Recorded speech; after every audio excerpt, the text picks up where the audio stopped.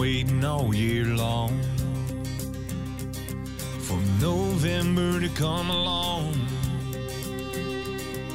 Freezing rain and the chance for snow, and that bitter wind starts to blow.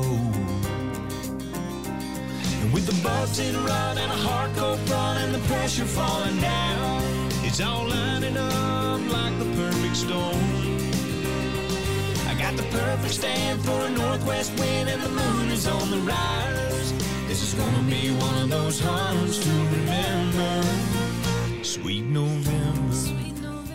Welcome back to the second half of this morning's Gone Outdoors. Kyle Agri and Scott Brewer talking fishing, talking hunting, talking everything you can do outdoors on KWSN Sioux Falls and the mighty 790 KFGO Fargo. I had to get that one in, Scott. It's this will be the last weekend in November, so we're going to pack that one away for another 11 months. But and it's still very fitting right now on this segment. So absolutely. We return with another segment with Forrest Leach, talking planning a trip outstate, away from your home, somewhere you've not been, someplace new, someplace that is bringing you to new experiences. Forrest, thanks for sticking around for another segment. Absolutely. Okay, we talked a little bit about last segment, your planning, your research, all that went into getting ready for this trip. When you decided, hey, I'm going to Kansas, I'm going to hunt public land, I'm going to do this. How long did you put into getting that tag? Was it a multiple year process, or did you get it relatively early? Yeah, so the nice thing with Kansas right now anyways is it's really not too difficult of a tag to draw. I drew in my second year applying. Using that Go Hunt website, I could see my draw statistics and odds. Going into the draw without any points, your first year drawing or applying, you have anywhere from a 70 to 80% chance, depending on your unit. Right now, all the units have 100% draw odds with 1 point, so I ended up going into it with 1 point, drawing it on my second year. Okay, you're approaching this hunt as a public land hunt. Other hunters, hunting pressure, things like that have to be a consideration. How do you factor that into the plan? Yep, that's always one of the biggest kind of unknown variables on public. Of course, you can always see what the weather's going to do. You can see where you're going to go and everything, but you never know what the rest of the people are going to do. So my way to kind of get around that or combat that is to have a plan A, a plan B, all the way through a plan Z, because you never know how many spots are going to have people on them.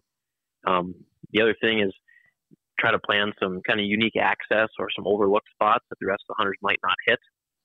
We were actually down there on pheasant opener, so any spots that look good to a pheasant hunter, we're going to have pheasant hunters in there too. So you got to try to think about not only the deer hunter pressure, but the pressure from other outdoorsmen as well.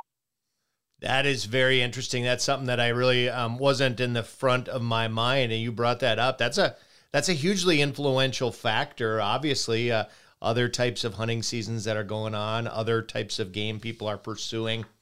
Okay, so you chose, we talked about this last segment too, you chose archery. You're going to pursue this hunt through archery. Talk us through it now. You're leaving home, you're headed down there, the research is done, the tag's in your pocket. Where do you go from there? Yep, so I start out, just like any other hunt, most of my research takes place at home, looking at a really big picture on the internet, satellite imagery. Once I've kind of narrowed down my unit, drawn my tag, and I'm going down to the area, the first thing I'm going to do, my first couple days even sometimes of a hunt, takes place in the pickup. To me, a day or two spent scouting is just as valuable as 4 or 5 days spent in a tree. So I spent my first couple days just driving around, getting a lay of the land, kind of seeing where the hunting pressure was, maybe seeing if I could spot some deer right from the road at first light or last light. Once I did that, I started to narrow it down even smaller and doing kind of the same thing just on my feet, boots on the ground, kind of going through these public land areas really quick, just finding where the most fresh sign was and kind of putting a game plan together to finally actually get in a tree. Okay, so that's smart. That's really smart. Really getting to know and studying firsthand the land that you're going to be hunting. Okay, so you do that. It's the morning that you're going to get out there and actually get a sit with your bow in your hand. Walk us through that next step. Tell us how that next step in the process went for you. Yep. So what I like to do, and this time of year especially, early November all the way through the end of November, whole month. I'm doing lots of all-day sits. So I'm kind of planning on the wind. I'm seeing if the wind is going to shift midday or not, and I'm trying to pick my stand location accordingly. Trying to sit somewhere, close to the bedding where some mature bucks might cruise by and try to scent check that bedding. Then I'm factoring in if that wind's going to do a midday switch. Do I have to get down and move to the other side, something like that, or move to another spot altogether? So I'm doing a lot of mobile hunting, hopping around. I'm hanging my stand as I go in. I'm not leaving stands or using a ladder standing or anything like that. I kind of go in, let the fresh sign tell me where to end up setting up, and kind of adjust accordingly. You mentioned something, Forrest. You mentioned wind. Now, I rely very heavily on a good app that's going to tell me where the wind is on an hour-by-hour basis. I want to know your opinion on that. Is there a particular one that you use? I kind of use the average of all the different apps I look at. It seems like there's never one that'll be exactly right. But if I had to just pick one, there's an app that's just called Windy, and that one seems to be the most accurate most of the time. Fantastic. I use Windfinder, and I found that to be a really, really good one, too. I'll have to check that one out. Hey, Forrest, I got a question for you. You are filling us full, literally a pile of information. Anybody that's even thinking about this, hopefully they're taking notes. If not, they can go back, listen to the podcast later, because you're telling us about all your experiences, all the things that you did to make this a successful hunt. I know from experience, one of the things that I learned the most from is the things that I did wrong, or the things that I learned during that hunt that I could have done better. What did you learn from this hunt that you maybe should have tried, or something that you could have done better that may help our listeners? Definitely. That's probably my favorite thing about going to a new state, a new place, a new hunt, whatever, is you just learn so much. Doing the same thing year in and year out, you never pick up as much as you would on a new thing. So I guess my biggest takeaway on this hunt was the day before I actually got my deer. I had another nice buck full draw at 8 yards, and I didn't get it done. My setup was a little bit wrong. I was hunting from the ground. I was behind a little tree that I should have been at a different angle. So that was one takeaway, is kind of envisioning where the deer are going to come by you before the moment of truth, trying to get all set up. The other takeaway I learned there was just to be more aggressive.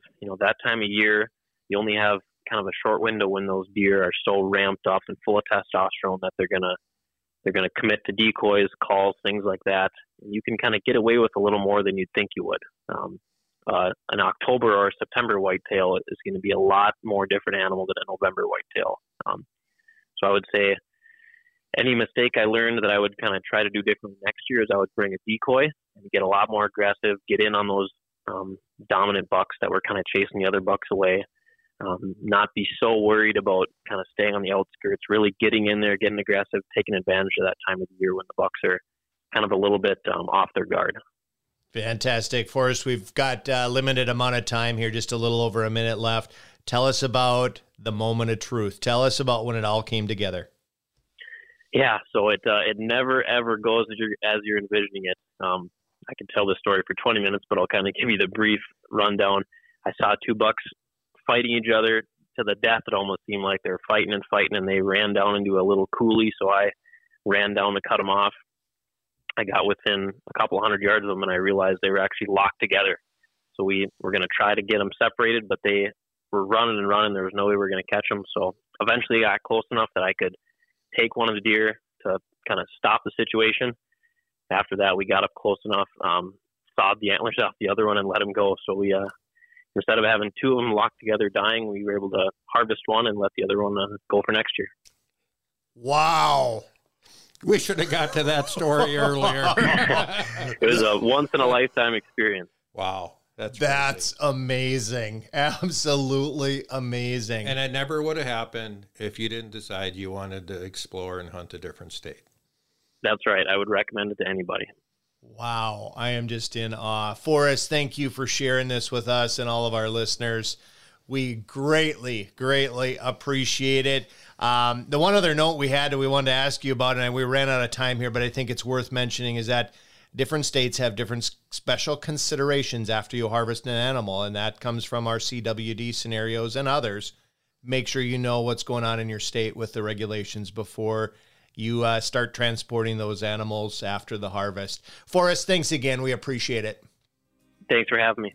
Folks, don't go away. We'll be right back with a whole lot more Gone Outdoors. For November to come along